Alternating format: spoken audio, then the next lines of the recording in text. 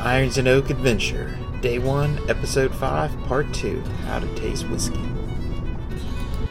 Now for the good part, tasting. The first thing we're going to do is take a little sip and swirl it around our mouth and let it sit between 5 and 10 seconds.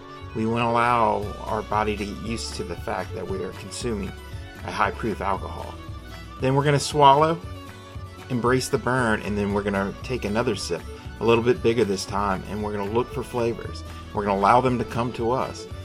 Continue this process until you get a true appreciation for the whiskey. The final step in the tasting process is the finish. This gives you a chance to reflect on what just happened. Were we able to find those notes, those flavors, those aromas?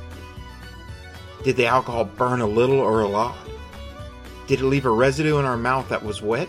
Or did we get dry cotton mouth?